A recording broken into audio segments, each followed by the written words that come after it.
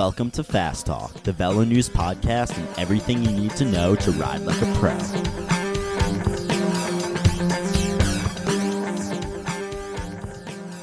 Hello and welcome to Fast Talk. I'm your host, Chris Case, managing editor of Velo News, joined by Revenge of the Nerds aficionado, Coach Trevor Connor.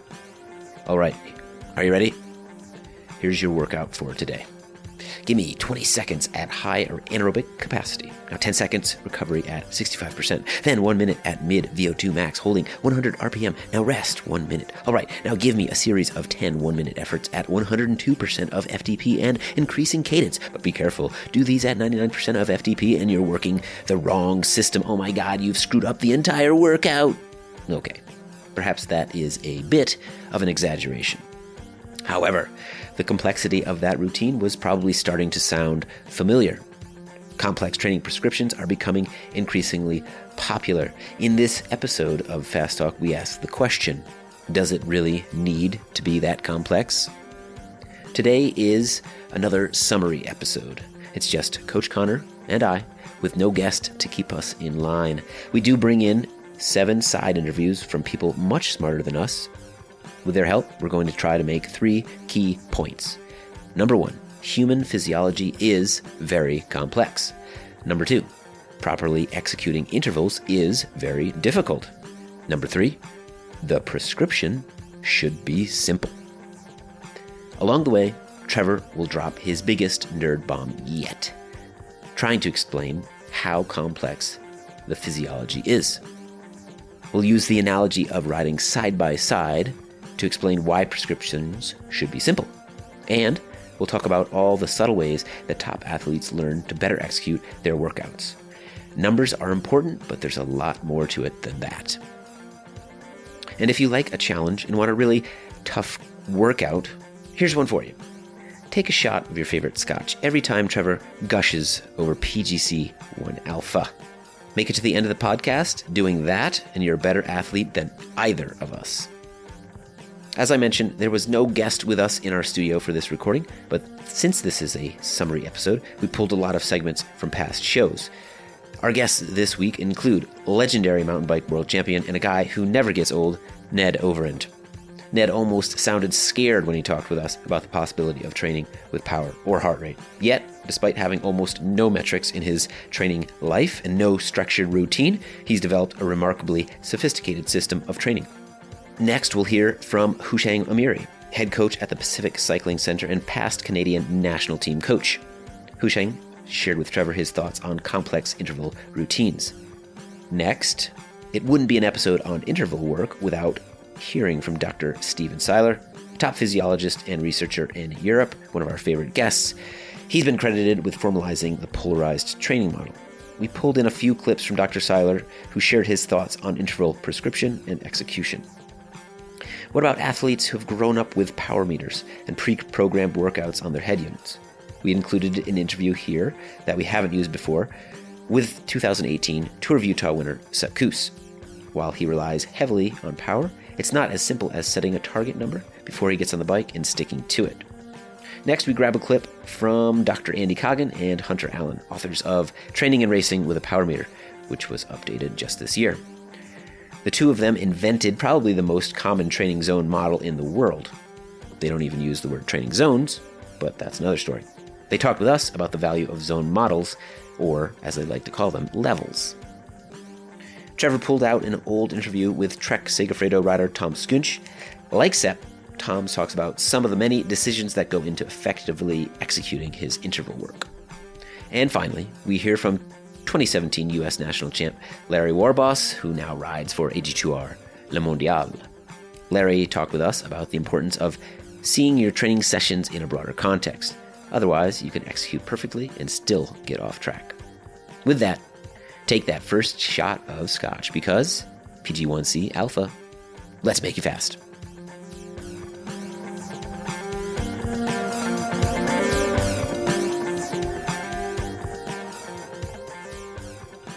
This episode of Fast Talk is sponsored by Whoop.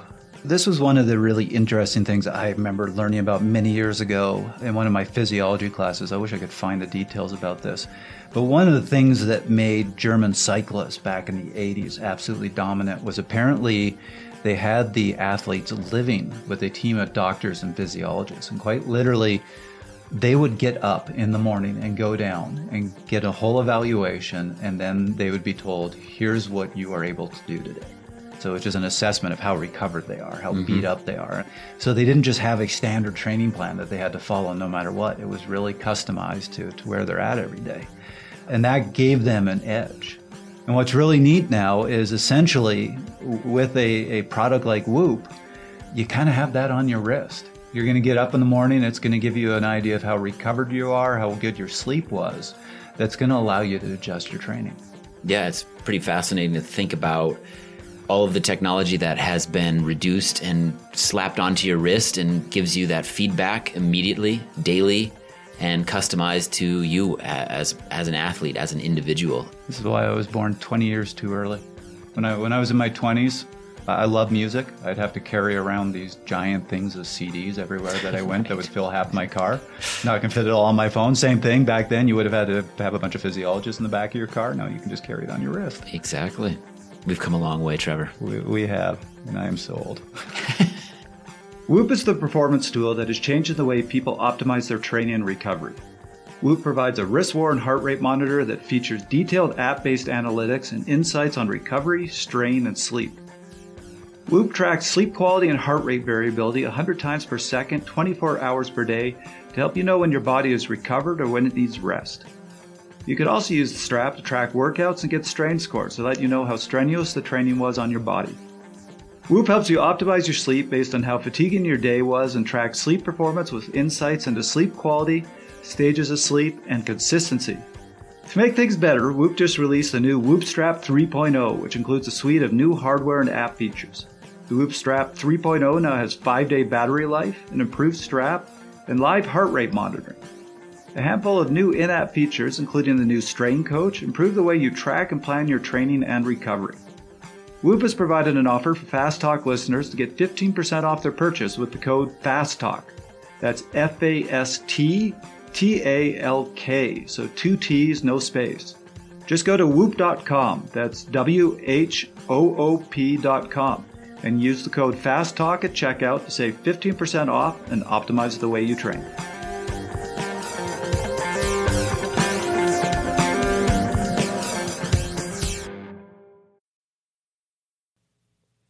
Chris is just looking. He's looking at the outline I gave him. Normally our outline is a page long. This is 4 pages long? It is, but we're going to try to get through it. And it's a challenge, but we're up for challenges.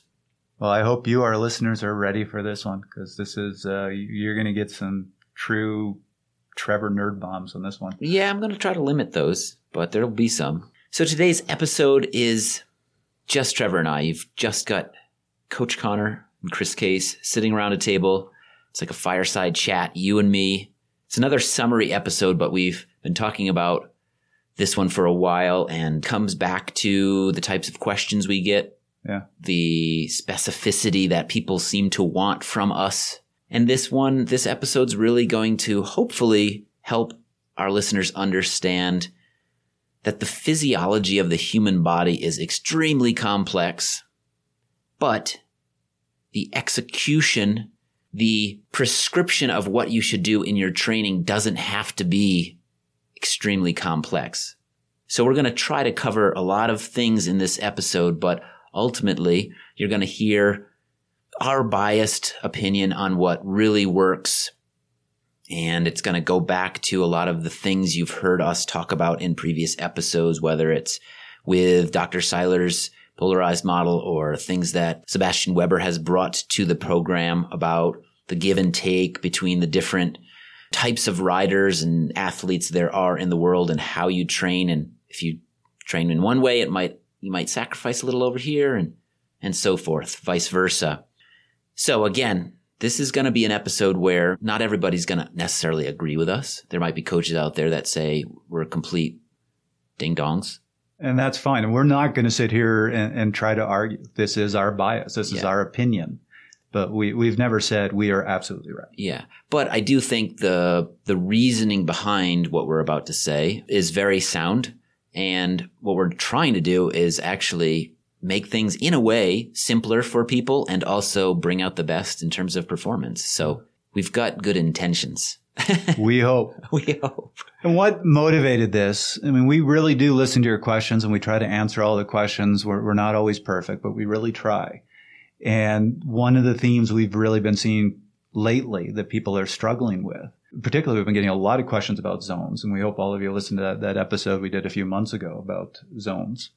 What I have been seeing is people have been oversimplifying the physiology, but then when they talk about their training, they are making their exercise prescriptions dramatically overcomplex. Right. We want to switch that around. Yeah. And I will give the example of my mentor, who's kind of on the one extreme.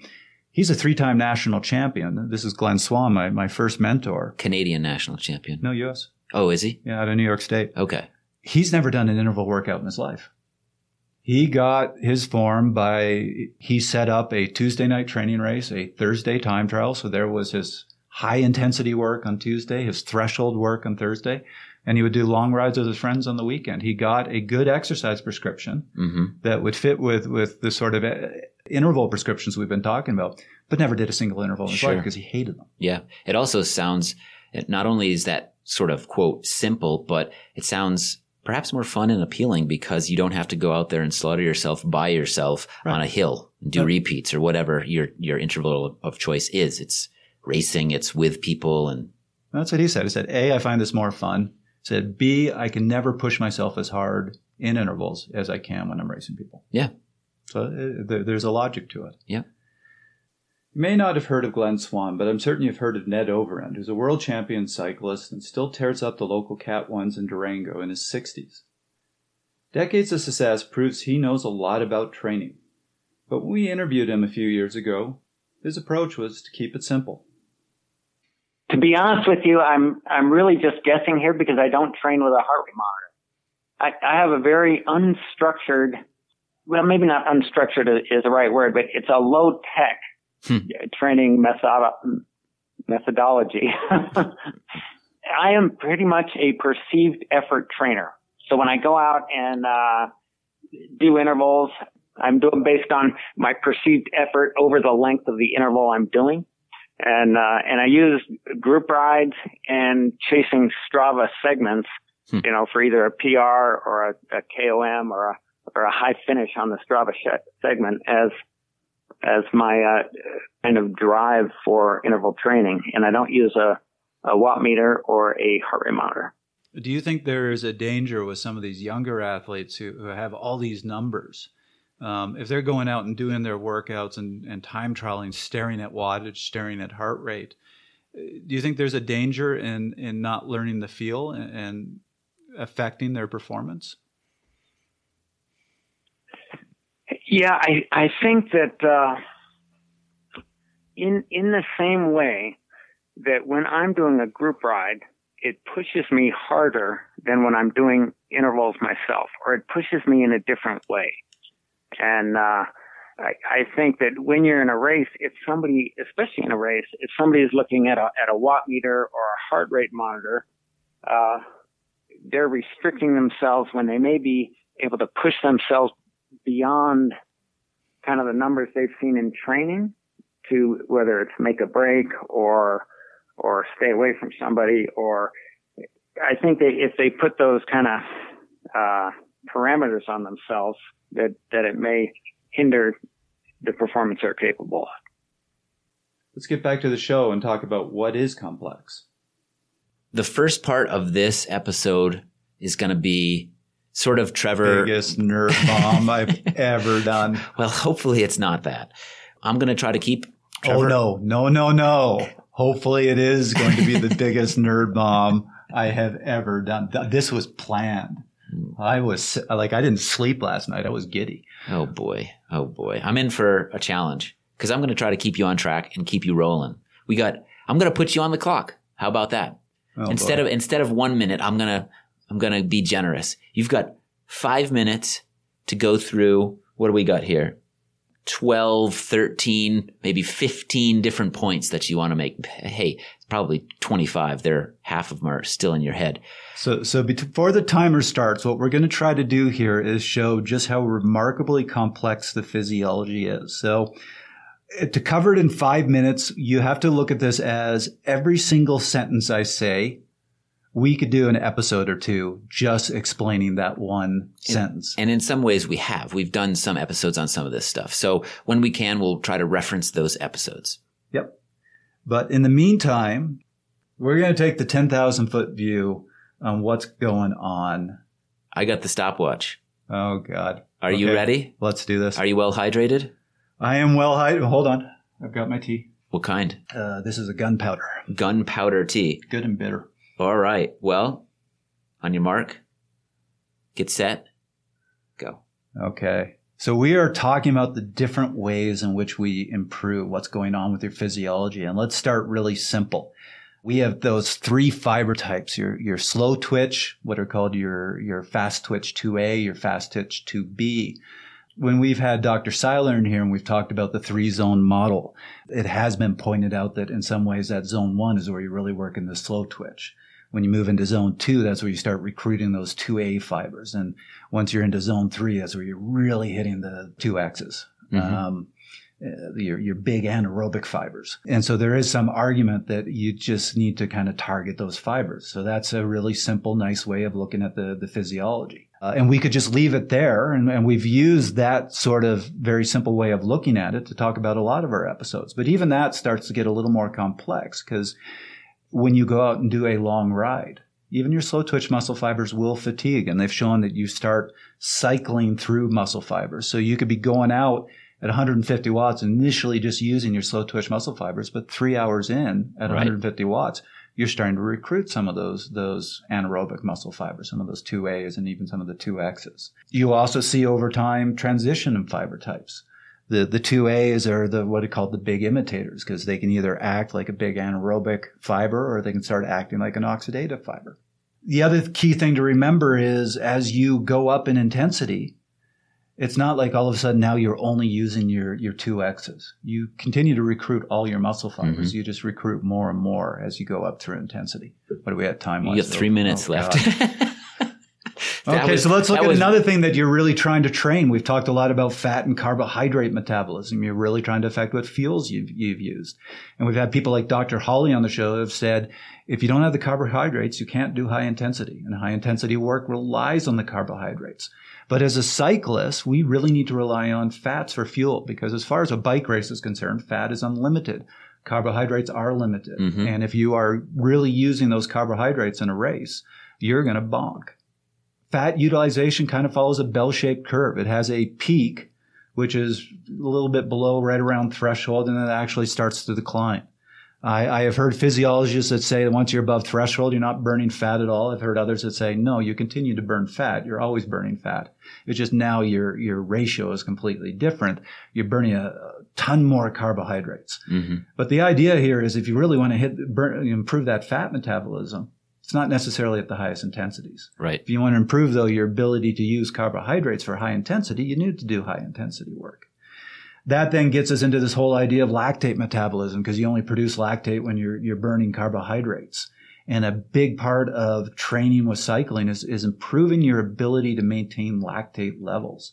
That's not just reducing how much lactate you produce, but actually improving how much you clear. Mm-hmm. Even when you're sitting on the couch, you are producing lactate. Right. You're just clearing it as quickly as you're producing it. Mm-hmm.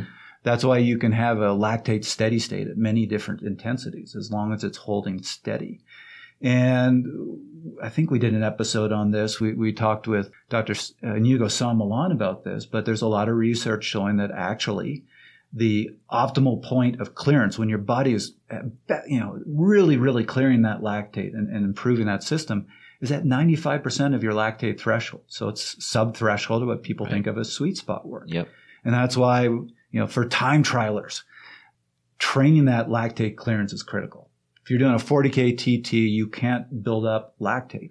And that's why when we had Sebastian Weber in here talking about how do you train a time trialist, he was saying sub-threshold, low cadence work. And we had a lot of people got kind of upset by that because they're like, but that's sweet spot. That's not threshold. It doesn't fit.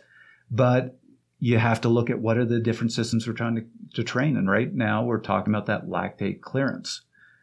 Next, we can talk about efficiency versus VO2 max. And you got 20 seconds left. I have failed miserably. We haven't even hit the good stuff yet. I'm trying. I apologize.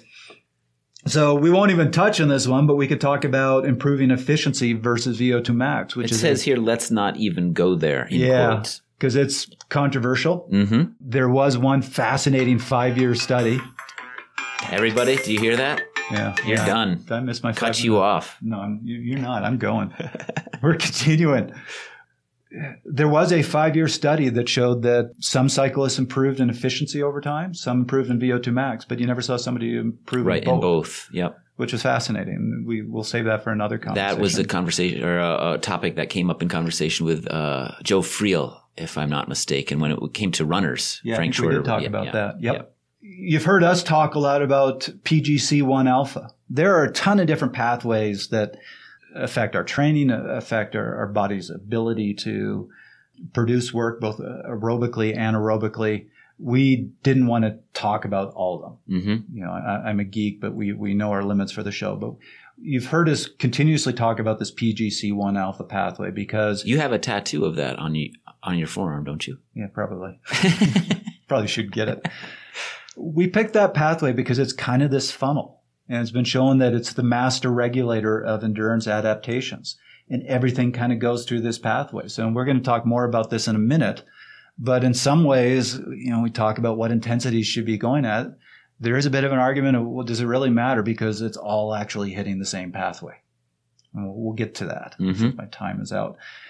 Last thing that you have to look at when you're talking about what you're doing with your training is autonomic stress and reactive oxygen species. I actually just wrote an article about this, and we should probably do an episode on this.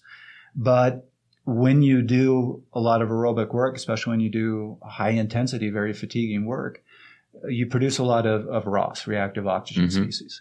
And it has this interesting kind of bell-shaped curve to it, or we were talking before, but I'm trying not to throw too many words out there, but hormesis, in that if you produce a certain amount of ROS, it actually promotes adaptations. You want to produce a certain amount. It's going to help your training.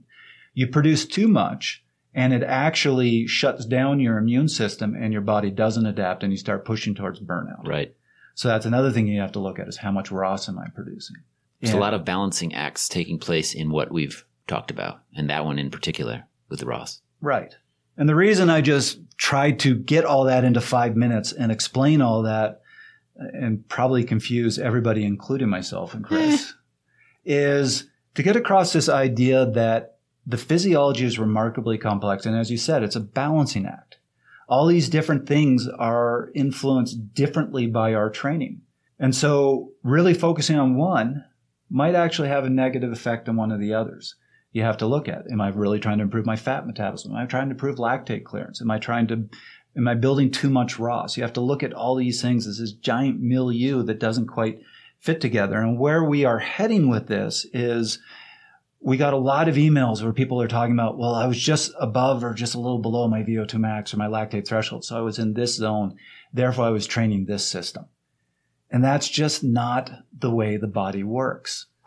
It's not this case of, I am now in my VO2 max zone. So I am just training VO2 max. Right. Or I am, in my threshold zone. So I'm just training my threshold. They're not these distinct silos. Right. Everything's a blend. I brought up the PGC1 alpha saying everything kind of funnels through there because in some ways, all training produces some similar gains. Mm-hmm. There used to be this old belief that there was a central conditioning, which you influenced when you went out and did long and slow, and then there was peripheral conditioning. And that's kind of been tossed out. And part of that was the discovery of this PGC1 alpha pathway. They said, actually, it all just goes through the same funnel. So do threshold work, do sprint work. And, they even did studies on sprints, and this was more in untrained individuals, but showed, hey, they went out and did sprints and their endurance improved. So it's just not that simple. It's not, I'm in my threshold zone, therefore I'm doing threshold training. If you are in your threshold zone, that whole giant physiological soup that I just gave you, it's all being influenced, and it's all being influenced in different ways. And yes, when you're in that threshold zone, that's when your lactate clearance system is a little more maximal. That's when you're really stressing that ability to use fats. That's when you're pushing some of those fast twitch muscle fibers to work more aerobically. So it is optimal for improving your threshold, but it's not a simple process that's going on. Yep. Let's put all of that complexity behind us for now. And because of that complexity of the human body and the physiology, doesn't it mean that your prescription of what you're doing should actually be simple? Yeah, you would think when I'm explaining all that complexity, you would just kind of throw your hands up in the air and go, this is so ridiculously complex. I have no idea how to train. And what we want to get at with the rest of this podcast is, now that you understand the physiology is remarkably complex, don't simplify it. Don't simplify it down to zones, and this zone is just training this system.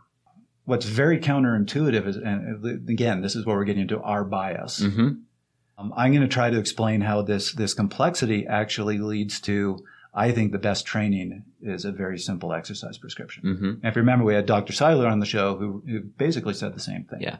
And in your opinion, there's a keystone here. There's this PGC1 alpha pathway. Right. And because you can come at it from all these different directions and affect it in different ways, that is central to what you're about to get into. So let's take that whole physiological milieu that we just talked about, throw most of it out. We'll cover in more detail this whole reactive oxygen species and the training at 95% for better lactate clearance. Hopefully we'll touch on that in future shows. Sure. Let's just kind of zero in on this PGC1 alpha. So I called it the funnel. Basically, it is the master regulator of all endurance work. And I'm going to tell you, I'm not going to go too much into the details of it, but there are two great reviews out there that really explain this by two titans in exercise physiology. One was written by Dr. Larson. That was in the Scandinavian Journal of Medicine and Science and Sports, written in 2010. And it's a great review where he talks about the importance of this PGC1 alpha pathway and then how to influence it. And we'll actually go a little more into detail about what he says in his study. The other one was written by Drs. Kofi and Dr. John Hawley, who've had on the show in the past. And it's, again, a review that was written in 2007. And he really details the importance of this PGC1 alpha pathway and puts it up against the pathway that's really important for strength athletes who are looking for hypertrophy. That's a different pathway, and he does show that the pathway, the PGC1 alpha pathway for endurance training, actually mutes the other one, which is why if you go out and do a lot of endurance work, you're never going to look like Arnold Schwarzenegger. So, I can attest to that. Going back to this pathway, so I've said it's kind of the master regulator. Everything funnels through it. There is a little bit of truth to saying, who cares what you do? Go do sprint work. Go do Tabatas. Go do long, slow. It's all going to promote PGC1, this pathway. So who cares? Do whatever you want to do. At least that's what it sounds like we're saying. Sure. It's not quite that simple. Physiology is never quite that simple, but I'm still going to use this pathway to explain why the training is actually simple. In the review by Larson, he shows that there's actually 4 pathways that stimulate PGC1 alpha. So the first one is mechanical stretch or muscle tension, which when you're riding the bike, that's what you're doing. Yep. Second one is an increase in ROS. So that's why I was saying before that you're looking for that hormesis, that optimal release of ROS, because if you get enough, it's going to promote PGC1 alpha. You do too much, it shuts the system down. Yep. Think Goldilocks. Right. Not too much, not too little. Yep. Not too hot, not too cold. I don't know. Is that Goldilocks, right? That was Goldilocks. Okay. And good. the bed. So recovery, you're looking for that bed, not too hard, not too soft. Yeah, exactly. Okay. So the other 2 pathways are the ones that I really want to hit on for a second. One is an increase in muscle calcium concentrations. Ooh. So when you use your muscles, basically, if you remember your high school physiology, calcium's released into the cytosol. That's what causes the muscles to contract, and then it's sucked back up. And that keeps happening every single time your muscle contracts. That does break down over time. And you're sensitive to this. And that then promotes this PGC1 alpha. The other pathway is the AMPK pathway. And that pathway is promoted by when you see a drop in the muscle store of ATP and an increase in the muscle store of ADP. Mm-hmm. That first one, that calcium concentration pathway, really just takes lots of time at the bike, doesn't take intensity. There's your long, slow distance. Yep. That other pathway, the AMPK, you need to hit the muscles hard. You need to do big anaerobic depleting work. So this is talking about clearing out that watt prime that we've talked about in previous episodes. You can do that through sprints. You can do that through Tabatas. You just have to find the right execution so that you just beat up those muscles and there's no anaerobic stores left in your system. Larson goes on in his review to say that these two pathways affect PGC1 alpha differently. Mm-hmm. So it seems that the effects from the calcium pathway are much slower, but don't seem to have as much of a limit, where the effects from the AMPK are very rapid, but do seem to plateau quite quickly, which is consistent with what we were always saying, that high intensity work, absolutely, you improve quickly, but then you plateau. Yep. Where you need much more time with the endurance. But the other thing that he showed is that they're additive, that these different ways of influencing PGC1 alpha add to one another. So if you just only did the long, slow distance, hitting that calcium, you'll get so far. Sure. But not far enough. Yep. If you just hit the AMPK, you're going to plateau very quickly. Mm-hmm. You combine the two in just that right mix, and that's where you really start seeing the biggest gains. Yep. And once again, so again, we're talking about our bias. We're big fans of the polarized approach. What is the polarized approach? 80% low intensity, hitting that calcium concentration pathway, combined with doing some high intensity work, really hitting that AMPK pathway and getting that additive effect. Mm-hmm. So how does this lead to saying that the work is actually, the prescription is quite simple? There's a lot of different ways to really hit that AMPK pathway. Sure. And it doesn't need to be overly complex. It Yep. just needs to be executed right. Mm-hmm. It doesn't need to be overly complex how you hit that calcium pathway. It's just lots of time at the bike, low intensity. Sure. And then you are hitting that additive effect. Yeah, I think this follows logic. If you just come off of the winter and you've taken a break and you just start riding, and you're riding long, slow rides, you gain fitness. If you just went out and twice a week did super hard rides, you'd gain fitness. But we're talking about putting all the puzzle pieces together and really optimizing your training and getting to the next level, so to speak. Right. We've talked with my old coach, Shashank Miri, past Canadian national team coach, several times now. Of course, I already knew his opinion on this, but I asked Shashank what he felt about complex interval prescriptions. So it seems like workouts are getting quite complex. They have these whole a minute of this, then 20 seconds of that, and then 30 seconds of this, and then 2 minutes of that, et cetera, et cetera, et cetera. What's your feeling about this? Does interval work need to be that complicated? Or, do you get greater gains having really complex workouts like that? Or do you think they should be kept simple? Straight answer, training should be kept simple. Training is complex, but that complexity is coaching for coaches, not for athletes. Training has to be presented to the athletes as simple as possible. I am not a fan at all doing mixed intervals. Your intervals has to aim on certain goals. What are you developing? What is the goal? Is it speed? Is it anaerobic? Is it speed strength? Whatever it is, there is no need to mix this, make it complicated to 10 seconds of it, of 1 minute, of certain watts, drop it to certain watts. By end of the day, you are working on one energy system. And if somebody comes and says, I'm going to work on two energy systems on this training session, is you training wrong. That's not going to happen. Somebody asked me if strength training helps you. I said strength training helps no matter what you do, even if you do it wrong. But if you do it correctly, you gain much faster in shorter period of time. So that's my feeling about those complicated intervals that completely unnecessarily. Let's get back to the show where I tried to give an analogy explaining why prescriptions should be simple. So, give us an example that really helps us understand what you're talking about here. Okay, so let's step back because I've now done my giant nerd bomb. I was actually out for a ride with an athlete who came to Boulder to get tested. Mm-hmm. He's actually one of the listeners of the show and really enjoyed having him here. And we went out. He wanted me to show him a bit of Boulder, take him out for a ride. So we were out in the bike paths riding together.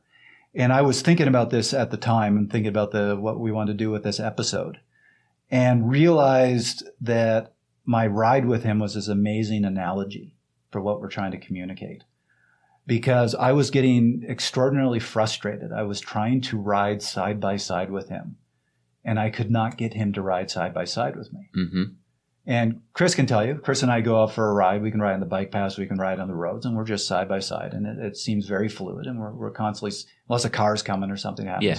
You pick up on cues. It's symbiotic. You move over when you need to. You don't when, it's just, it feels natural. He wasn't getting that.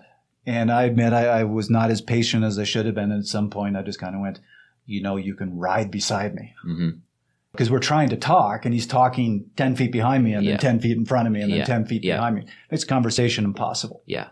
So I tried, and he tried. He really did try to ride side by side with me, but he couldn't really do it. And what I realized is this is a great analogy, because if you think of this in terms of training, the exercise prescription here is incredibly simple. Go out, ride side by side. Yeah. But it's only when I'm riding with a very experienced riders, like some of the pros in Boulder are going out with Chris, that we're able to execute it. And when you think about it, there are so many little things. What happens when you see a kid on the path? What happens when somebody's coming the other way? What happens when you go around a corner? Yep. How do you deal with cars? How do you deal with rocks in the road?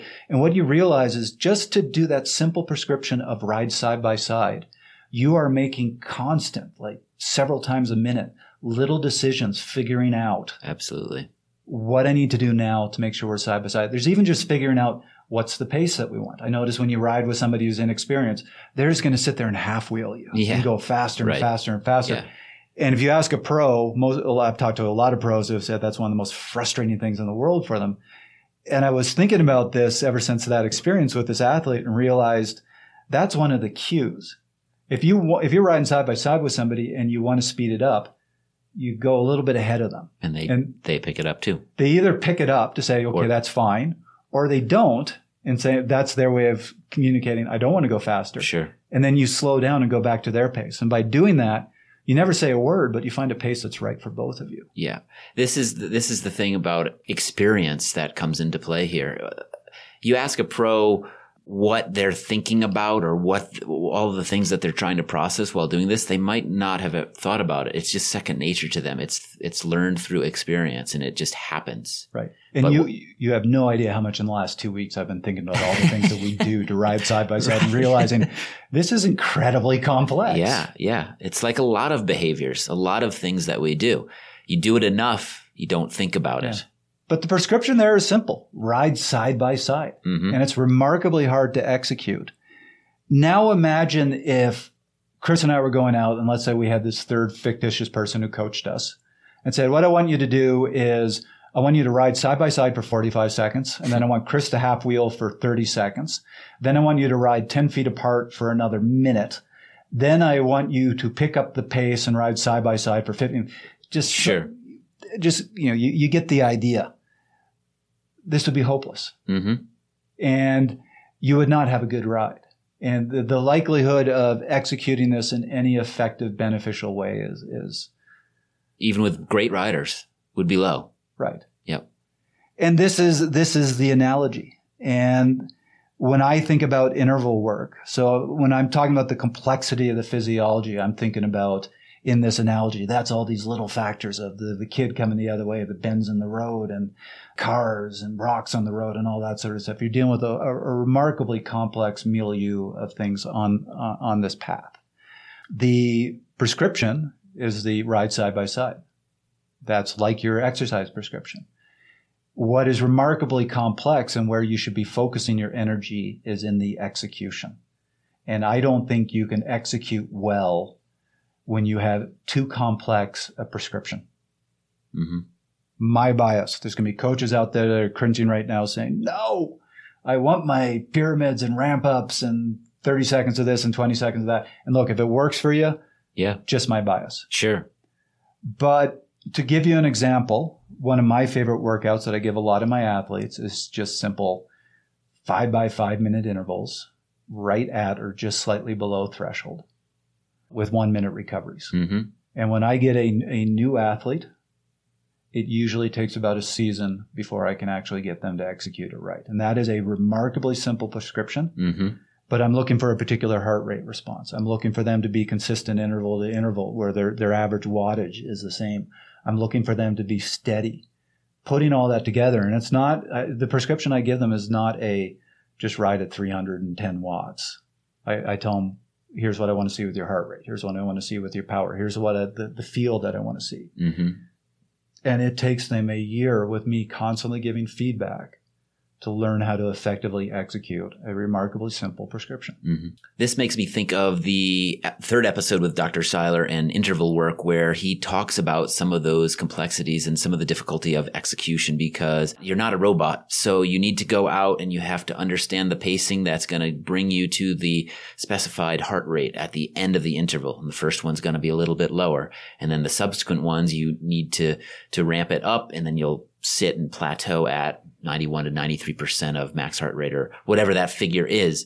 And of course, you could have gone out too hard. And if you're seeing that you're not able to sustain a particular level in a particular, in one of the repetitions, then maybe you need to stop or back off. So there's a lot of nuance in there. And again, it comes back to that experience thing. Yeah. There's a feeling component here. There's a understanding of the numbers that may have been presented to you by your coach that you have to understand. So yeah, that gets into some of the complexity, and that episode again with Dr. Seiler, a great one to listen to understand a little bit more about the execution and the difficulty of executing what we're talking about. We did a whole episode number 75 with Dr. Steven Seiler, talking about intervals and why the prescription should be simple. So it's hard to pick a clip. Instead, here's a couple of his key messages. So if you tell somebody to go and do intervals at 88% of max heart rate, it's going to be different things for different people. What I'm kind of getting at here is trying to just find a simple number and say, do your interval work at this number, and that's going to have this particular training adaptation, is actually a much harder thing to do than you'd think. Oh, yeah, I agree. And that's kind of why our research has moved in the direction of is just to give athletes a basic prescription and then let them solve the prescription, or kind of, I've even in papers described it as an equation. It's like giving someone an equation and say, all right, solve for X. And X in this case just becomes your average power for that interval session. You solve the equation. I say, I want you to do 4 times 8 minutes with 2-minute recovery. I want you to have the highest average power for the workout that you're able to maintain, a kind of a training max. So that's I've given them an equation, and now they solve it. So that has kind of become our way of doing this in the laboratory. And I think it works out pretty well, because if we give them the prescription, then we don't have to, we're not really telling them, I want you to be at 91% of heart rate, or I want you to be at 4 millimolar lactate. We're just saying solve the equation. But then what we find is that they tend to fall into some kind of typical ranges for heart rate, for blood lactate, for perceived exertion, and so forth. This might take us a little off track, but is there anything to replace experience to help athletes understand the feeling that you have when you're on the edge? Should go, like you were saying, flex a little above or flex or bring it back down. Is there anything that replaces experience? No, I think at least some experience. What I hope we can do with these messages is that we can help people to get be on the right track with just the prescription itself and some basics. But then within that prescription, I think they need to do it that first time and maybe the second time and start to get a feeling for what's 4 times 8 feel like, and where do I need to start? What's the initial power and the initial feeling, and then guide, go from there. It's really important for me to say there's nothing magical about any of these. And I'm not trying to sell one. Some would say, well, Steven sells the 4 times 8. That's the Seiler intervals or whatever. No, 4 times 8 was one of the models we've used, and it seemed to result in good adaptation, but it maybe could have been 7 times 6, or, I'm saying? We think it's more to do with the total duration that we're prescribing, that actually is a constraining factor that we can use as coaches, or, to prescribe and help our athlete be where we want them to be. And then I need to back up now, because we get so focused on the individual interval session that we forget the forest here. We get so focused on the tree that we forget the forest. And the forest is this. Let's say you train 5 times a week on average, week in, week out. So that's about 250 sessions per year, if my math is right, plus minus. And let's say you do an 80-20 model where you say, yep, 20% of my sessions are going to be seriously hard. All right, then that's around 50 HIIT sessions each year. And now you may end up doing a few more than that, but a minimum, typical listeners are doing 50 to 100 hard sessions per season or per year as part of their training, right? So what we have to think about is, when we're prescribing this, we're trying to prescribe an interval training prescription base that gives us the signals that we need over time, over these 100 sessions that they may be, without stressing more than necessary. So I always get back to this issue is I want to create a signal. I've got to live with some stress. Yes, we're going to stress the system big time, but we don't need to stress the system more than necessary. Then it becomes unsustainable. This is about the big philosophy. This is the big picture. And sometimes we forget this because we get so focused on the individual details of the workout that maybe are not as important as we think. And we forget the big issue, which is, hey, I need to make sure that these 100 hard workouts I do in a year have some, there's a plan here, and that there's a sustainability built into them so that I'm progressing. Let's get back to the show. Right. And just to go a little deeper down that rabbit hole that you're talking about, I think that was a great observation. Talking about those 5x5 minute intervals. One of the reasons I love those is, remember we earlier in the episode talked about training just sub-threshold is great for improving lactate clearance. So when I want to improve that side of an athlete's system, this is one of the intervals I give. When I have a new athlete, they're always just tell me what power to do it at. And that's the problem. One day, 290 watts might be right. Another day, 290 watts might be too high. Another time it might be too low. And I'll actually put this clip in, but we had that episode where we talked with Sepp Kuss about his training, and he says he goes out, he has a target power for a workout, but he'll see how the first interval feels, and then he adjusts.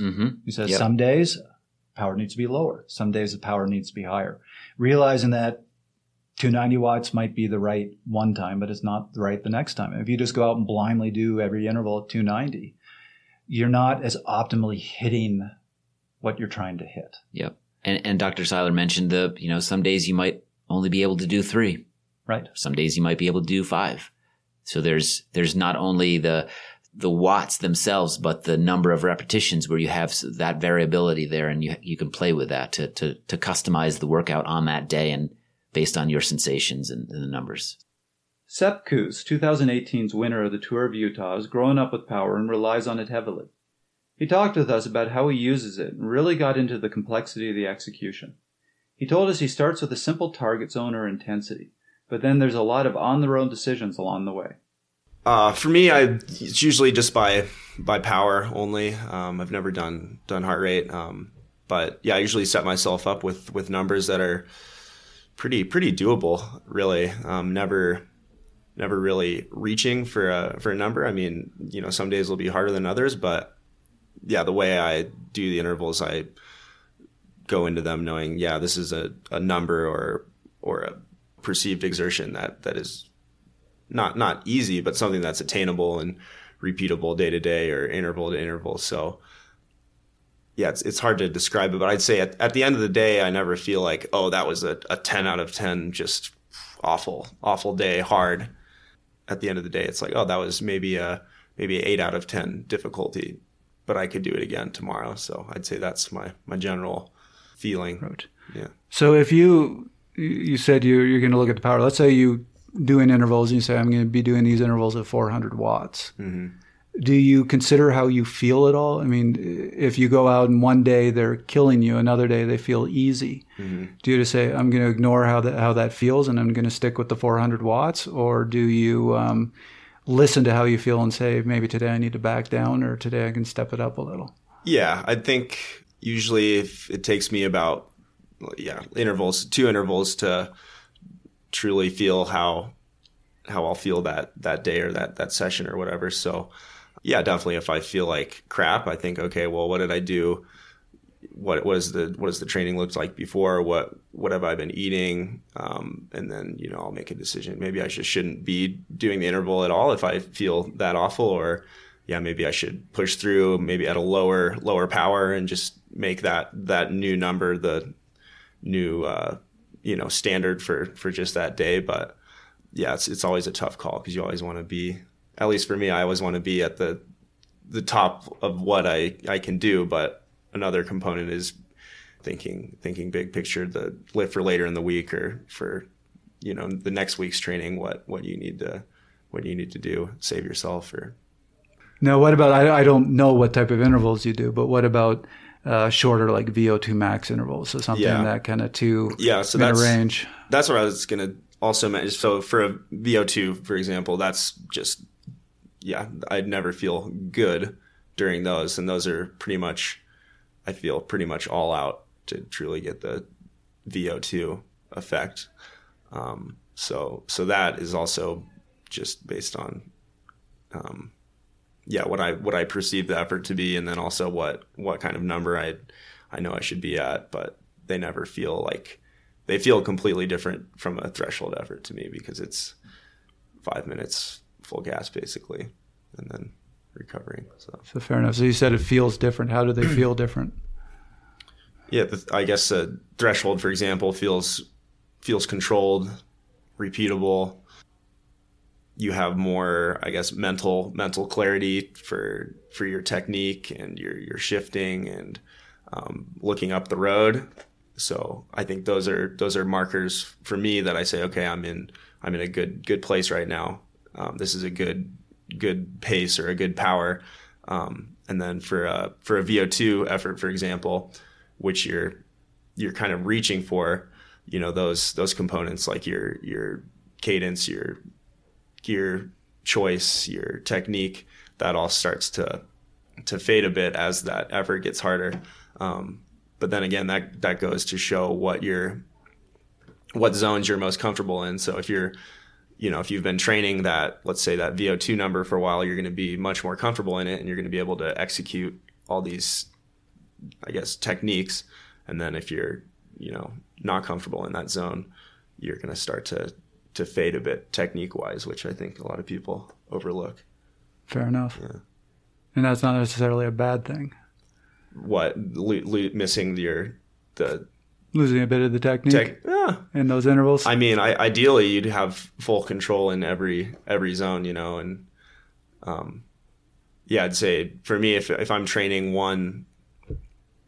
not one zone, but one, I guess, type of effort for an extended period of time, I feel more in control and I feel, okay, I can, play around a bit more in this zone. But if it's like, oh, this is the first time I've done a threshold workout in a week, it feels very foreign, and those things like your respiration rate or your sitting, standing, all those things start to feel a bit more like out of control, I guess, or something that you're chasing a bit rather than firmly in control of.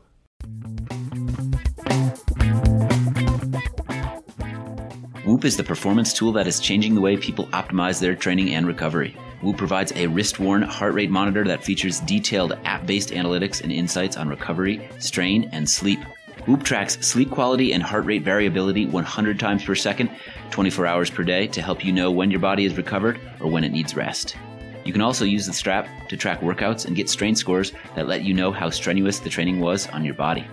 Whoop helps you optimize your sleep based on how fatiguing your day was and tracks sleep performance with insight into your sleep quality, stages of sleep, and consistency.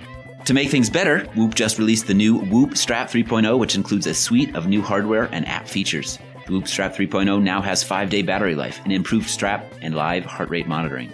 A handful of new in-app features, including the new Strain Coach, improve the way you track and plan your training and recovery. Whoop has provided an offer for Fast Talk listeners to get 15% off their purchase with the code FASTTALK. That's FASTTALK. Just go to whoop.com, that's WHOOP.com, and use the code FASTTALK at checkout to save 15% off and optimize the way you train. So this is where the complexity of the milieu comes into affecting the execution.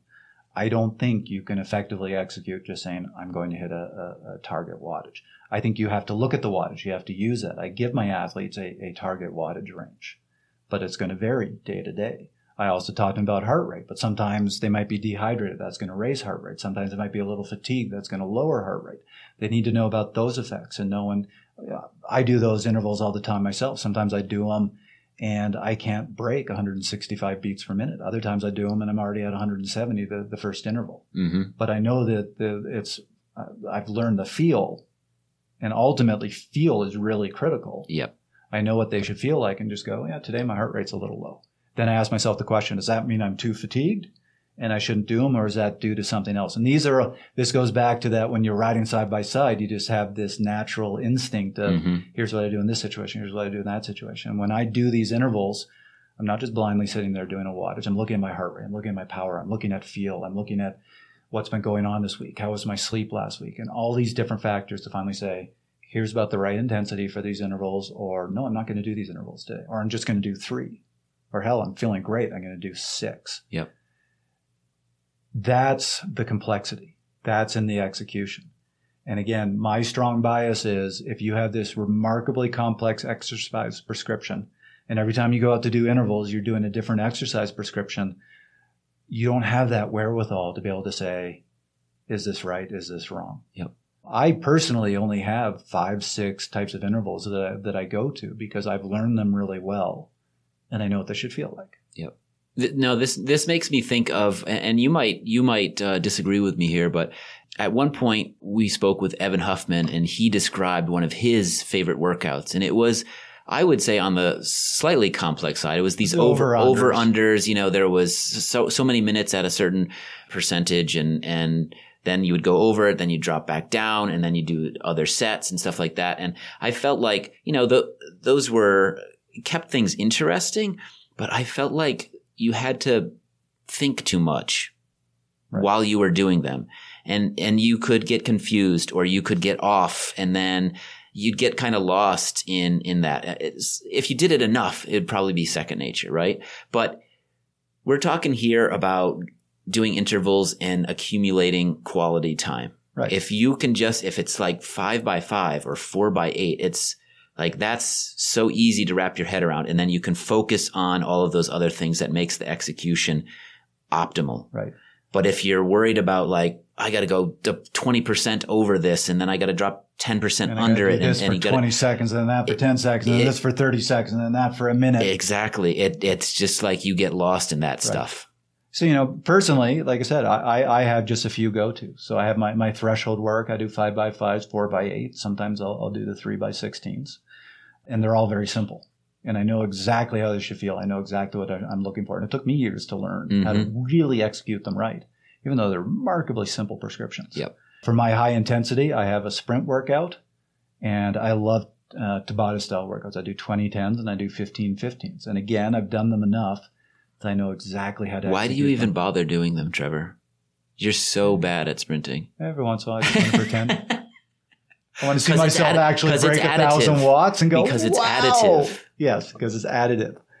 you need that additive. You need that, everybody needs to do that work that really hits that AMPK pathway. And I went out and did my 2010s last night, and they absolutely sucked. It was my first time doing them this year, and I blew up spectacularly. And went, great workout for me right now because that system isn't fully there. That's an interesting point, honestly. Like, you're not a sprinter, but you still do what most people would consider like a, quote, sprint workout because of the effects that it has on your adaptation as an athlete. So to stress that point, the things that you do aren't necessarily key to your qualities as a racer or your interest as a racer, but you might end up doing things that are a little outside of your wheelhouse because they affect your physiology and improve you. So yeah, and I think that actually leads, I was going to use another example I was going to talk about in a minute, but maybe this is a good place to talk about it. Of this, again, the prescription does not need to be complex, but the execution is critical. So I've been doing the Green Mountain Stage Race for many years. And I've started using it. I do my mad scientist stuff on myself to both help me be a better coach and so we can talk about these things on Fast Talk. So I have experimented with my build to Green Mountain. I had 1 year where I did nothing but sprint intervals leading up to it. Wow. I had another, well, it wasn't like I was doing it every day, but my high intensity work was just sprint workouts twice a week. I had other times where I just did threshold hill repeats, almost nothing above that. And I can tell you each of those times that I got to the line, I was still the same rider. I was still that diesel that can go good, hard, steady pace. But when you get to the sprint, I'm not there. When I did the sprint workout, I maybe had a slightly better jump, but it did not transform me as a rider. I was still basically the same guy. And when I look back on it, how well I did in the race had nothing to do with what was my mix of complex intervals. Really, almost anything was going to kind of get me there. As long as I was doing some big volume and some sort of high intensity, it was going to get me to somewhat where I need to be for the race. What affected my performance was looking back and saying, how well did I execute it? Sure. Was I undertraining? Was I overtraining? When I was doing the high intensity stuff, was it really hurting myself, or was I kind of giving it the 95% effort and then going home? Right. Those are the things I could point at. I looked at 1 year where I did horrible at Green Mountain. I look back at my interval work and when I was phoning this in every day. Those were the things that showed up in the race. Right. But I have no evidence that, boy, I did this one interval workout, that was the magic bullet, and all of a sudden I was crushing the race. Okay, so with all that being said, we've got the complexity of the physiology. We've got hopefully, the simplicity of the prescription. And then we've talked about the difficulty of that execution. What does this all mean? There's three big things that we want to focus on now in terms of the meaning of this episode. So I think the first one is going right back to the beginning of this podcast, looking at that giant, ugly mess of a physiological milieu and saying the first thing you really need to do is figure out what parts of that milieu you want to focus on. And this is where it was so great to have Sebastian Weber on the show. And we got some feedback from people that really struggled with this because he was the one that came on board and said, sometimes working the right part of that milieu to be, let's say, a time trialer is going to hurt other sides of your fitness and vice versa. So the example he gave is if you want to be a top level time trialer, you're going to hurt your sprint. Sure. And if you want to be a great sprinter, you're not going to win the World Time Trial Championships. Right. And that's because in this giant ugly mess, the particular parts of the milieu that you want to hit actually can hurt assets you need for the other. So know what parts you really want to target. That's going to determine the sort of work that you want to do. And again, we'll go with the time trialer example. He gave a lot of sub-threshold work at low cadence. And the reason for that is then you're really hitting that lactate clearance. Also, when you're doing low cadence, you're recruiting more of those 2A fibers and you're training them to work aerobically. And the problem is if you train them to work aerobically, they're not going to be good for sprinting. So you're going to lose some of that top end jump. That's just an example, but the really important message here is targeting the right parts of the milieu is a lot more than just saying, I need to train in this particular zone. or at this particular wattage. Mm-hmm. And I loved when we had Dr. Coggin and Hunter Allen and Stephen McGregor on the show. They talked a bit about this. First of all, they pointed out zones overlap. Mm-hmm. They're levels, not zones. They're levels. So their levels overlap. And understand that you have a threshold level, but it doesn't mean that you aren't training other systems when you're at that level. It also doesn't mean that you are only training your threshold when you're at threshold level. Right. You have to think of it as more complex than that. Yep. Pretty much, unless you are absolute sprint or noodling at 90 watts, you're going to get some improvements in that threshold fitness in most of those levels. It's just, where do you optimally target? But it's beyond just zones. It's beyond just intensity. There's cadence, there's length, there's recovery. There's a whole bunch of other factors that make the execution remarkably complex. But the prescription doesn't need to be complex. Yep. We were lucky enough to talk with Dr. Andy Coggin and Hunter Allen about training zones. They invented possibly the most common zone model in existence. But as you see, they believe our physiology is more of a continuum, and these training zones are really more of a standardization or a communication tool. And there's nothing really magical about each zone.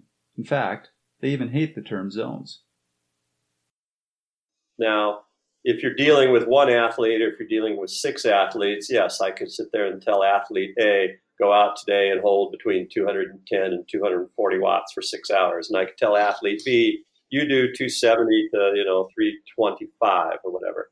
But if you're dealing with more than 6 athletes, you need some systematic approach in order to aid in communication, to standardize things. And that's really what this is all about. I mean, Hunter used the word clarity. It's a system to standardize communication. With the recognition, of course, that physiological responses occur on a continuum. Physiological adaptations are a result of that continuum. Nonetheless, humans have difficulty dealing with shades of gray. So we paint it as a bit more black and white, and we say, there are 7 training levels because it's a way of aiding in communication, especially with dealing with large numbers of individuals. But anyone who thinks that there's magic in training at a particular intensity, just doesn't understand. Well, first, they don't understand how the body responds to exercise, but they also don't understand what, Hunter and I, and then what Steve joined in, have been trying to educate people are about for the past 2 decades. Again, I come back to, they're called levels and not zones for a reason. They've always been called levels. And I've railed against this. If you're not as been around as long as I have, you may not remember the era in which people were discouraged from going too hard in the off season because they will, blow up their capillaries. And you go out and ride. Snicker. I hear you, Steve. And you go out and ride with your friends. They'd be adamant. It's like, no, I have to, get off my bike and walk up this hill because I'll blow up my capillaries. That's ridiculous. That's not how people ride bikes in the real world. So if you overly constrain somebody's power output because of the way you're prescribing training, all you're doing is making the training less specific. You go back to the original system that I put out there back in 2001 now, it refers to the average power either for the interval, if you're talking about interval type work, or it refers to the average power for the entire workout if you were talking about just a steady state endurance ride, or if it's something like a tempo session, well, you warm up and you cool down, but you focus on what was the average power over the hour and a half in the middle. But that doesn't mean that power remains within that range at all times. In fact, the exact opposite is what you really should be aiming for, because we don't go out and time trial everywhere, at least not in mass races. I was going to say, I'd like to circle back to the question you asked originally and what represents a good system. I'll presage another question I know that you wanted to address, and that is what you use as your anchor point. So I would up front say it makes perfect sense from a physiological perspective that your anchor point has to be your metabolic fitness.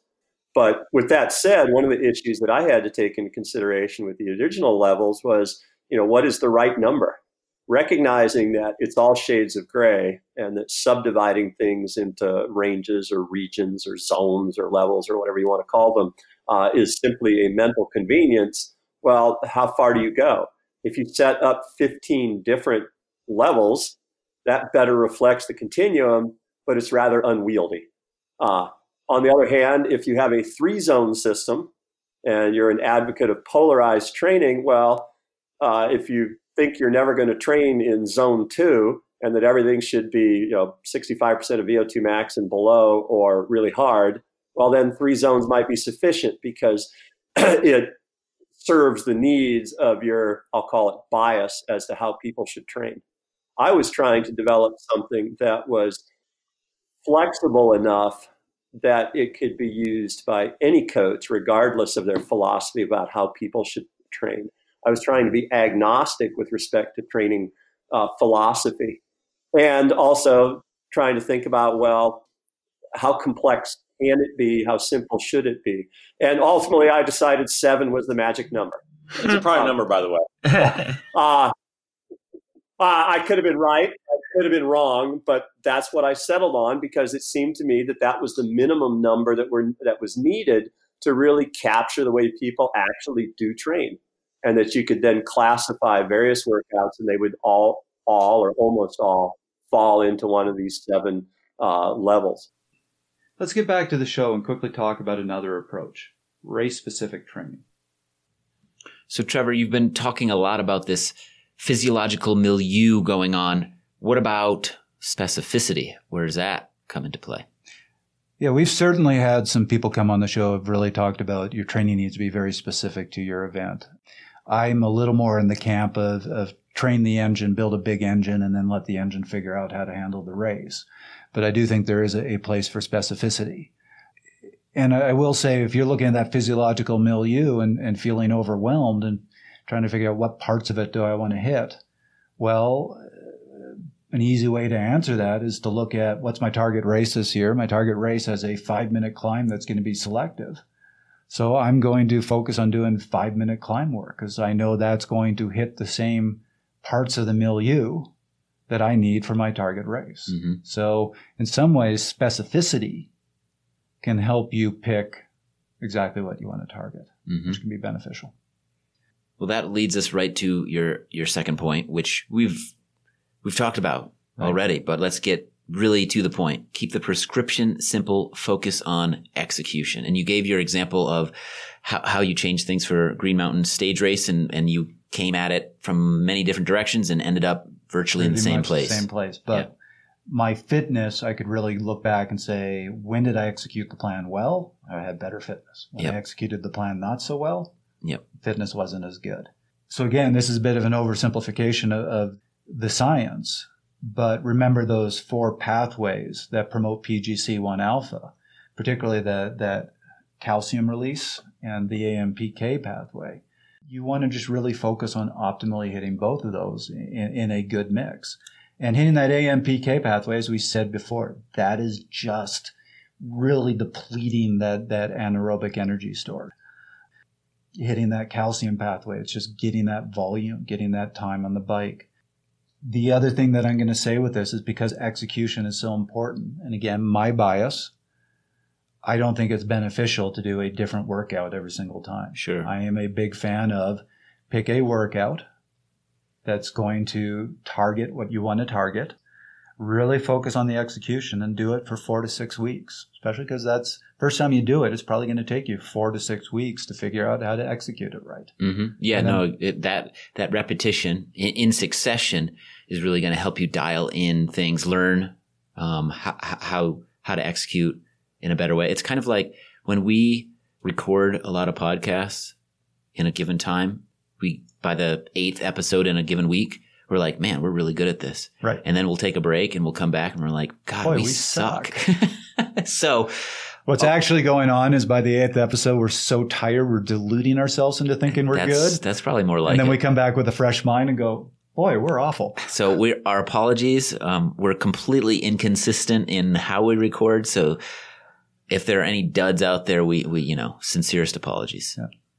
But going back, we've interviewed a lot of pros, and many of those pros actually have very simple workouts. But when they talk about the complexity of their workout, they're talking about the execution. They're talking about those second-by-second decisions that actually somewhat come naturally because they are so experienced. But they get that an overly complex prescription doesn't allow them to get that feel, doesn't allow them to make those decisions. And they also, most of them that we've talked to, use a mix of heart rate, power, and RPE. I can tell you personally, I've been training for so many years, I have not calculated my training zones or levels or whatever you want to call them. I haven't calculated them in years because I know exactly what, every single workout I do, I know exactly what it should feel like. Mm-hmm. I don't use anything anymore. I guess I do have feelings, Trevor.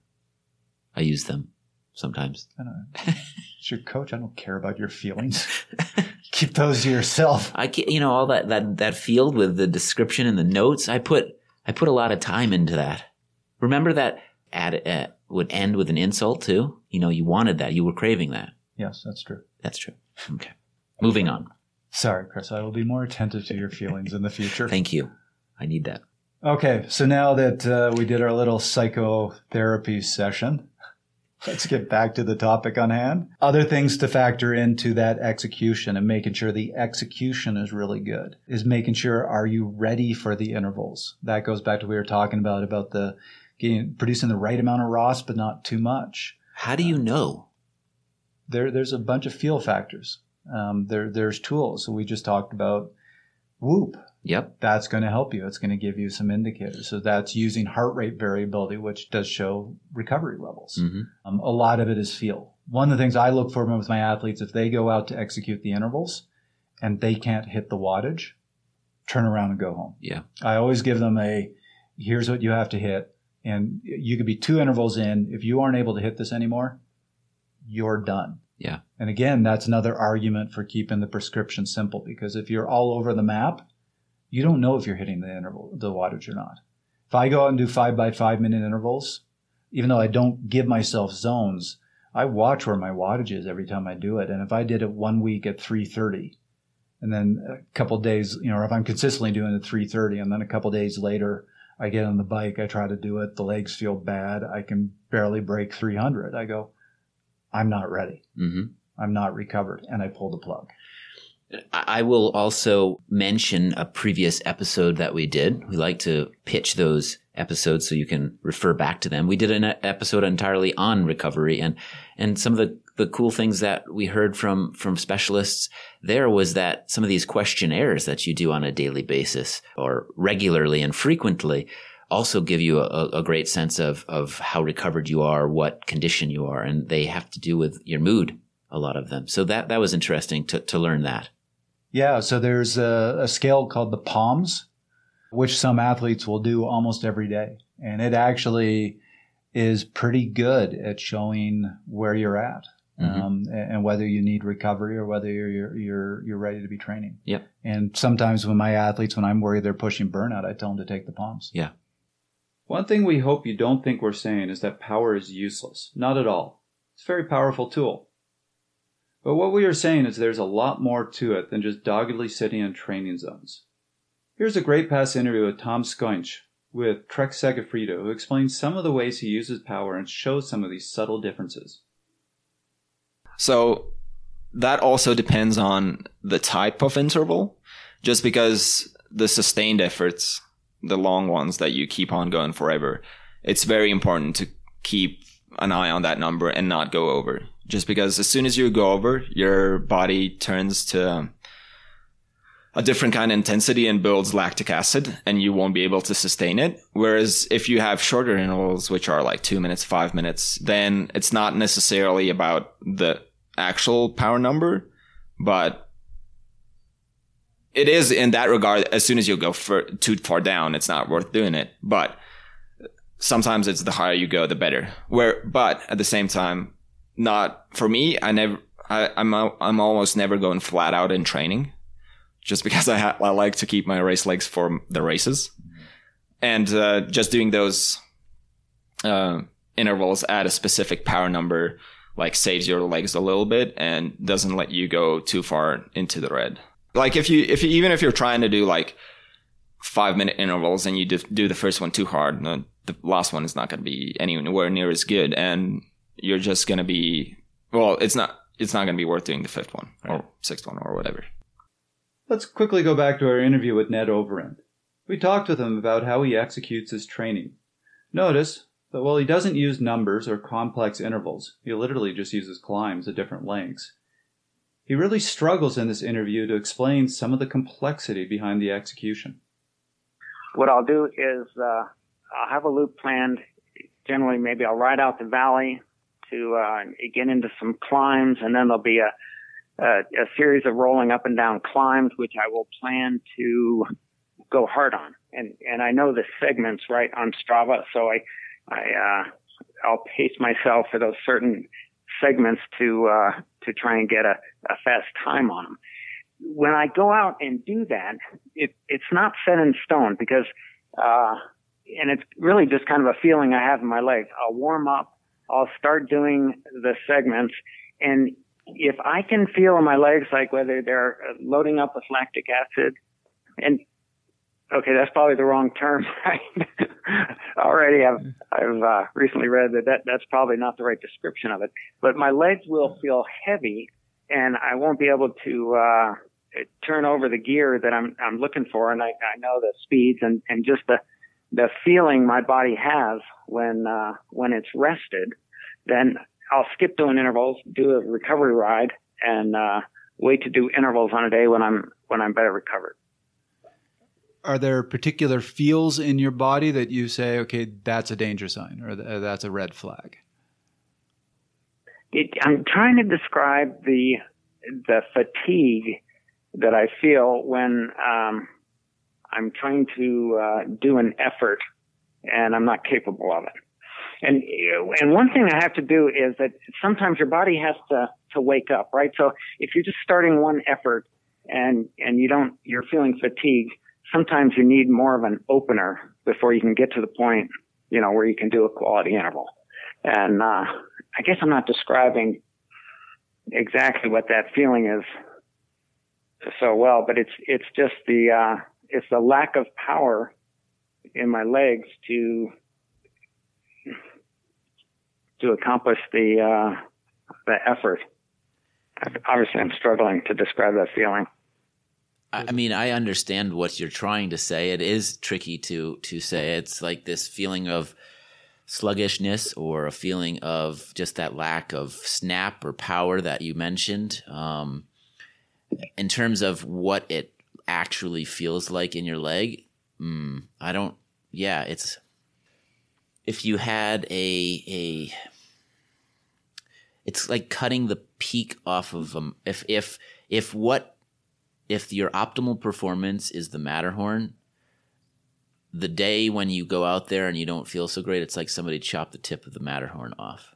Is that that's my way of describing that lack of... Yeah, and it's a fatigue that I'm feeling in my legs, and I'm not going to call it necessarily a burning because it's almost because I don't get to the point where my legs are burning. It's where I'm attempting to put in an effort, and I feel that like my respiration increases, right? I'm breathing harder, and I can't actually get to that point where I can make my legs burn. But I'm feeling it as kind of a general fatigue. So I breathe harder, but I'm not getting that burning in my legs from being able to tax them strong enough, if you know what I mean. So that begs a question. When you're doing some sort of structured work, like you're doing, let's say, thresholds on some of the climbs, how do you pace yourself? It's from knowing the segments and then basically feeling in my legs, not going too hard, until I can know that the end of the segment is coming, or pacing myself throughout the segment based on knowing how far the segment is or roughly how long, and then not going, anaerobic is not necessarily the right term, but not using too much energy to where I know that I will, end up being fatigued and having to slow down before the end of the segment. So really just it's basing it on the feel of my body, which I'm not really describing that well, but I know it well enough based on, and this is more of a fatigue I feel in my legs than actually in as far as increased respiration. Right. Over the course of the segments. And the segments are, anywhere from a minute to a half an hour. So it's kind of just pace learned over, 20, 30 years of training. So that's what I was going to ask, is how you learn. So it sounds like you just have this innate sense of, okay, this is a 10-minute climb, and I know about how hard to go to last 10 minutes, or this is a 30-minute climb. I know about how hard to go for that. And that was going to be my question, is how did you learn what that intensity is? And is it just trial and error of years until you got a feel for it? Yeah, I would say it's trial and error. It's knowing, the feel in my leg and the building up of fatigue as far as how long it can last over the specific climb, right? Okay. Because, it could be an undulating climb, and then, there's a certain amount of recovery, so you can bury yourself a little harder if you know that the climb is going to flatten out, and you'll get a little bit of recovery. So it's specific to knowing the climb and not so much just based on time. Back to the show.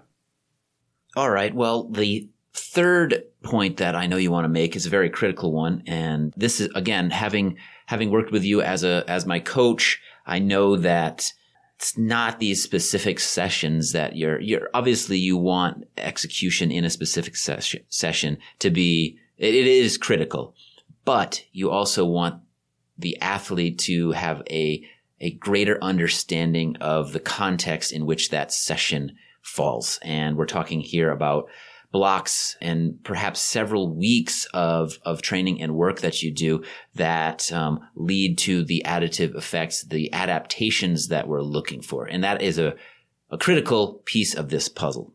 Right. So remember, again, going to that PGC1 alpha pathway. Boy, we were not talking, again. This is the PGC1 alpha episode. Yes. That was, I was so excited when I realized that's what this episode is about. Really think you should get a tattoo of that somewhere on your body where people can see it and be like, wow, what is that?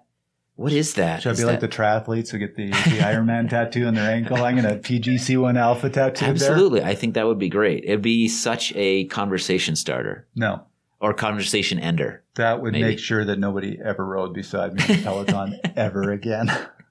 Maybe you should get a kit that just has PGC1 alpha we'll on make it. The team. That's going to be the team name. Presented by what? Presented by Ross. Ooh, I like it. That's our team. Presented by Hormesis. Okay. Again, let's move on to this critical third conclusion. Let's please move on.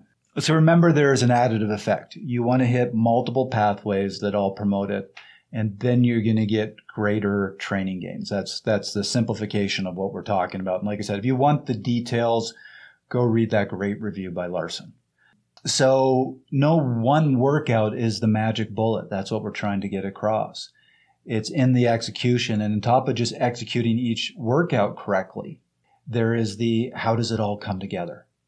Getting that right mix to get that additive effect. And again, this goes back to why we're such fans of the polarized approach, because polarized approach really hits both that AMPK pathway and that calcium buildup pathway, and theoretically has this big additive effect.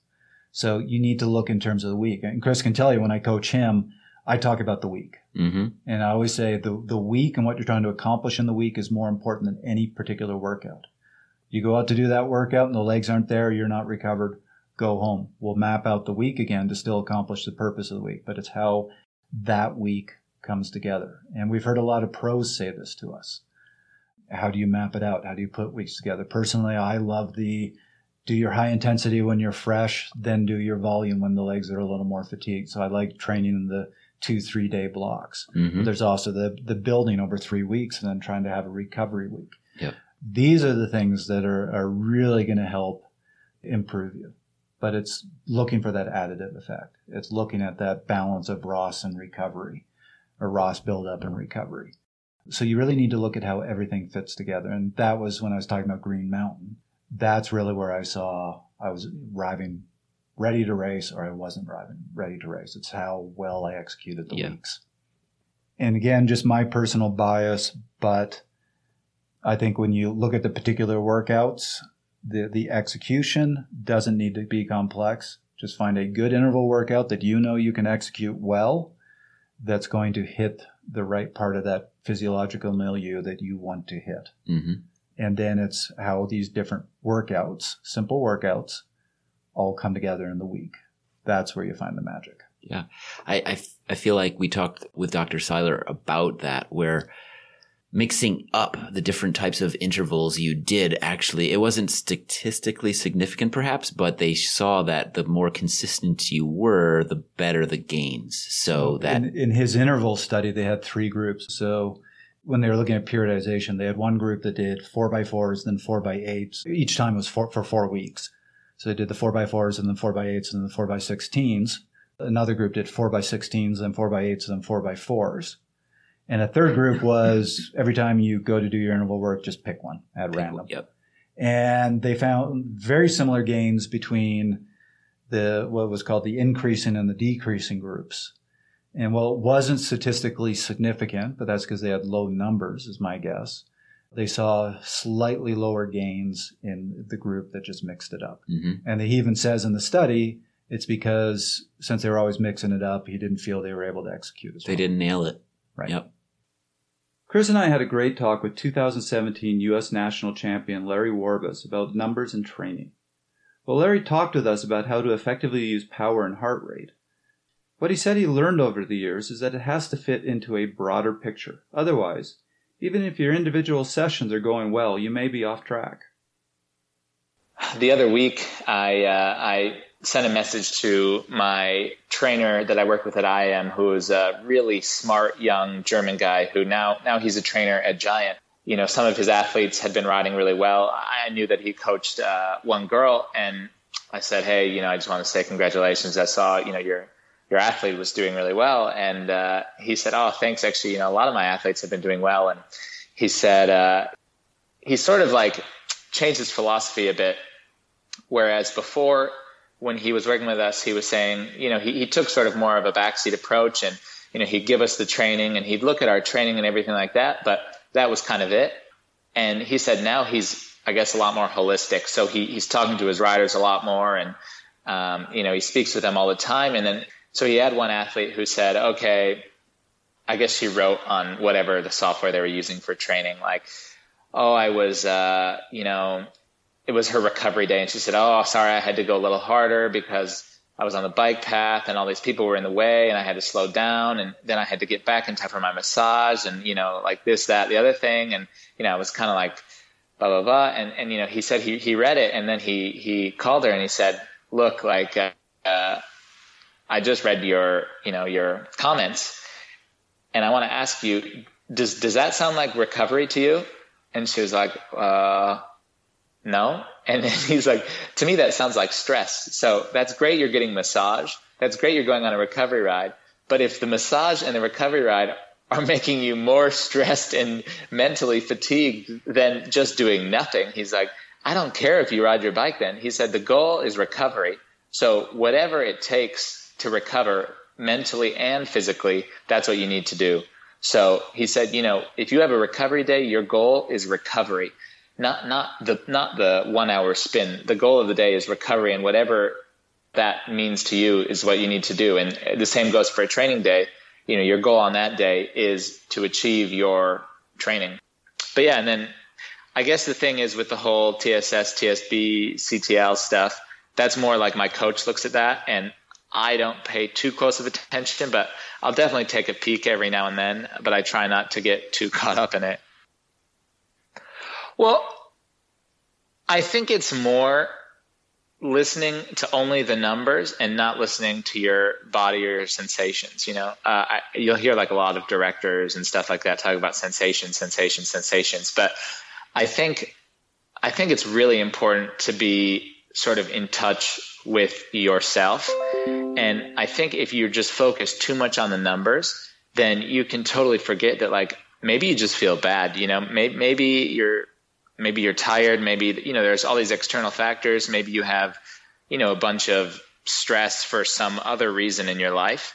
And, you know, that can add, like I was saying, a lot more fatigue than, then Training Peaks will show. So I guess, like, for example, when I was an under 23, there was one season and year that, all my numbers and everything were really good, but then I just couldn't explain why I wasn't riding well in some races until I sort of looked back and realized that, like, I had done like overseas travel, did this big race, overseas travel, another big race, drove halfway across the country, drove halfway back across the country, drove back, like flew halfway across the country, and like all this travel and here and there and whatever. And it was like, I was just looking at the numbers and I was looking at, TSS, TSB, all those things. And it was like, everything looks like I should be good. But, it wasn't all adding up. So I think it's more to be a slave to the numbers without acknowledging your personal sensations and those things. I think that's where you can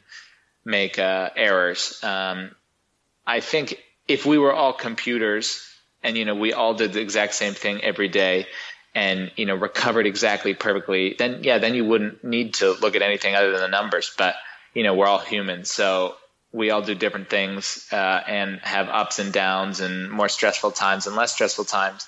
So I think we just need to look at it, more as a whole rather than just one or the other.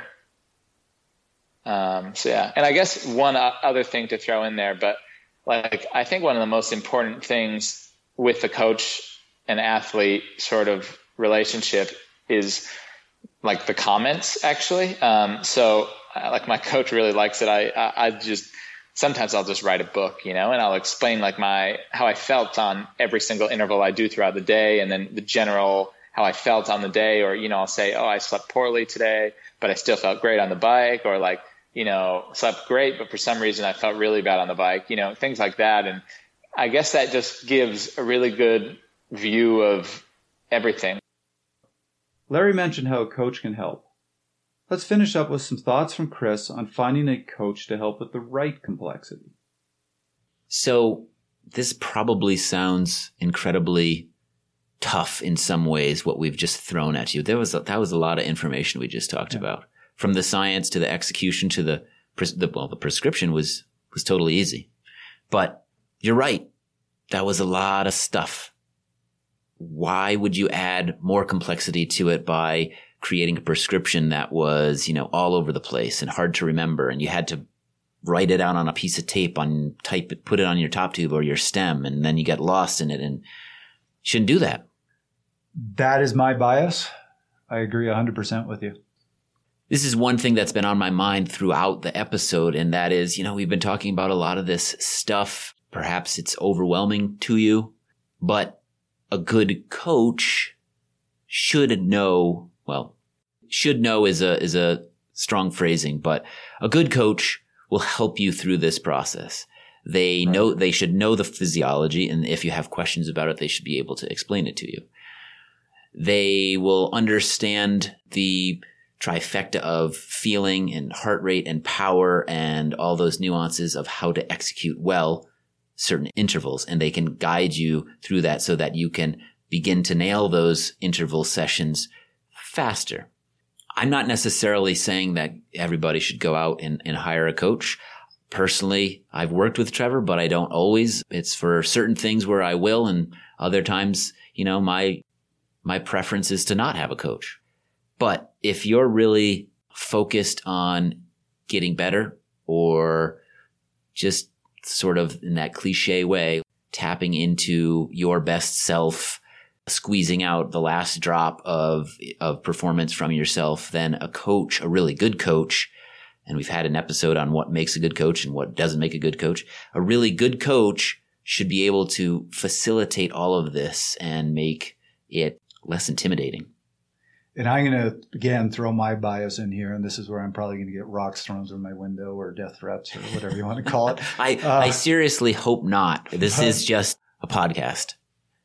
When you think about the episode that we just recorded and our bias, I'm going to tell you, I don't think what makes a good coach is a coach that gives you a 6-week training plan with all these remarkably complex exercise prescriptions. I do think there are some coaches out there that think that's what they're being paid for. And if they don't give you something remarkably complex, you're going to say, why am I hiring this coach? Mm-hmm. I think a good coach is actually going to give you something very simple. And then what they are going to work on with you is the execution. Yeah. The good coach is the one that's going to talk to you about the workout, look at your file and say, here's what I'm noticing in the execution. Who's going to look at it and say, you know what? You weren't ready for these today. You were fatigued. Here's why I know that. So you know for next time. Yeah. I mean, that's probably something that maybe those unfamiliar with software like Training Peaks or some of these other analytical tools is not familiar with. The fact that these intervals we're talking about really have a signature. When you look at the data and it's graphed out, you can tell what people are doing based on what they should be doing and how those two match up. So a good coach who's looked at literally hundreds of these files from tens, if not hundreds of athletes will be able to key in on some of those indicators that will say, yes, you did it right. No, you did it wrong. Here's where you need to improve. Here's where you need to change things. The next thing I would say is whether you work with a coach or not, my suggestion is, again, try different types of intervals and build for yourself a repertoire of, I'd say, 7, 8 different types of interval workouts that you really like, that you respond well to, and learn how to execute them. And when you're trying one for the first time, you got to give it at least 4 weeks. I would probably say 6 to even 8 weeks. Yeah. And learn the execution. But don't be going out and constantly doing new interval workouts, looking for that perfect interval workout that's going to make you suddenly the better cyclist than you've ever been. Mm-hmm. For some reason, what always comes to mind for me is when I was a kid, and again, I'm going to date myself, we had Mortal Kombat. I remember going to the arcade and playing, it was Street Fighter 2. I remember going to the arcade to play Street Fighter 2, and there's this guy there who was absolutely amazing. And if you remember, there's 6 different buttons for different moves, like kicks and punches and all that sort of stuff. And this guy just looks at me when I line up to take him on and just goes, pick a button. And so I point to one of them, and he absolutely destroyed me in this game, only using the one move. And he perfected it. Right. Kind of the way I think about the training. It's not about having 50 different moves. It's about having a few moves, but being really good at executing them. Mm-hmm. And that's how you're going to win. So I see athletes year after year after year trying a different workout every year, looking for that perfect workout. My argument is you've probably already done a whole bunch that are the perfect workout. You just haven't perfected them. You haven't learned how to execute them right. My guess is that a lot of listeners of Fast Talk are people that love science. They love a good experiment. They want to improve. They love cycling. So here's what I propose.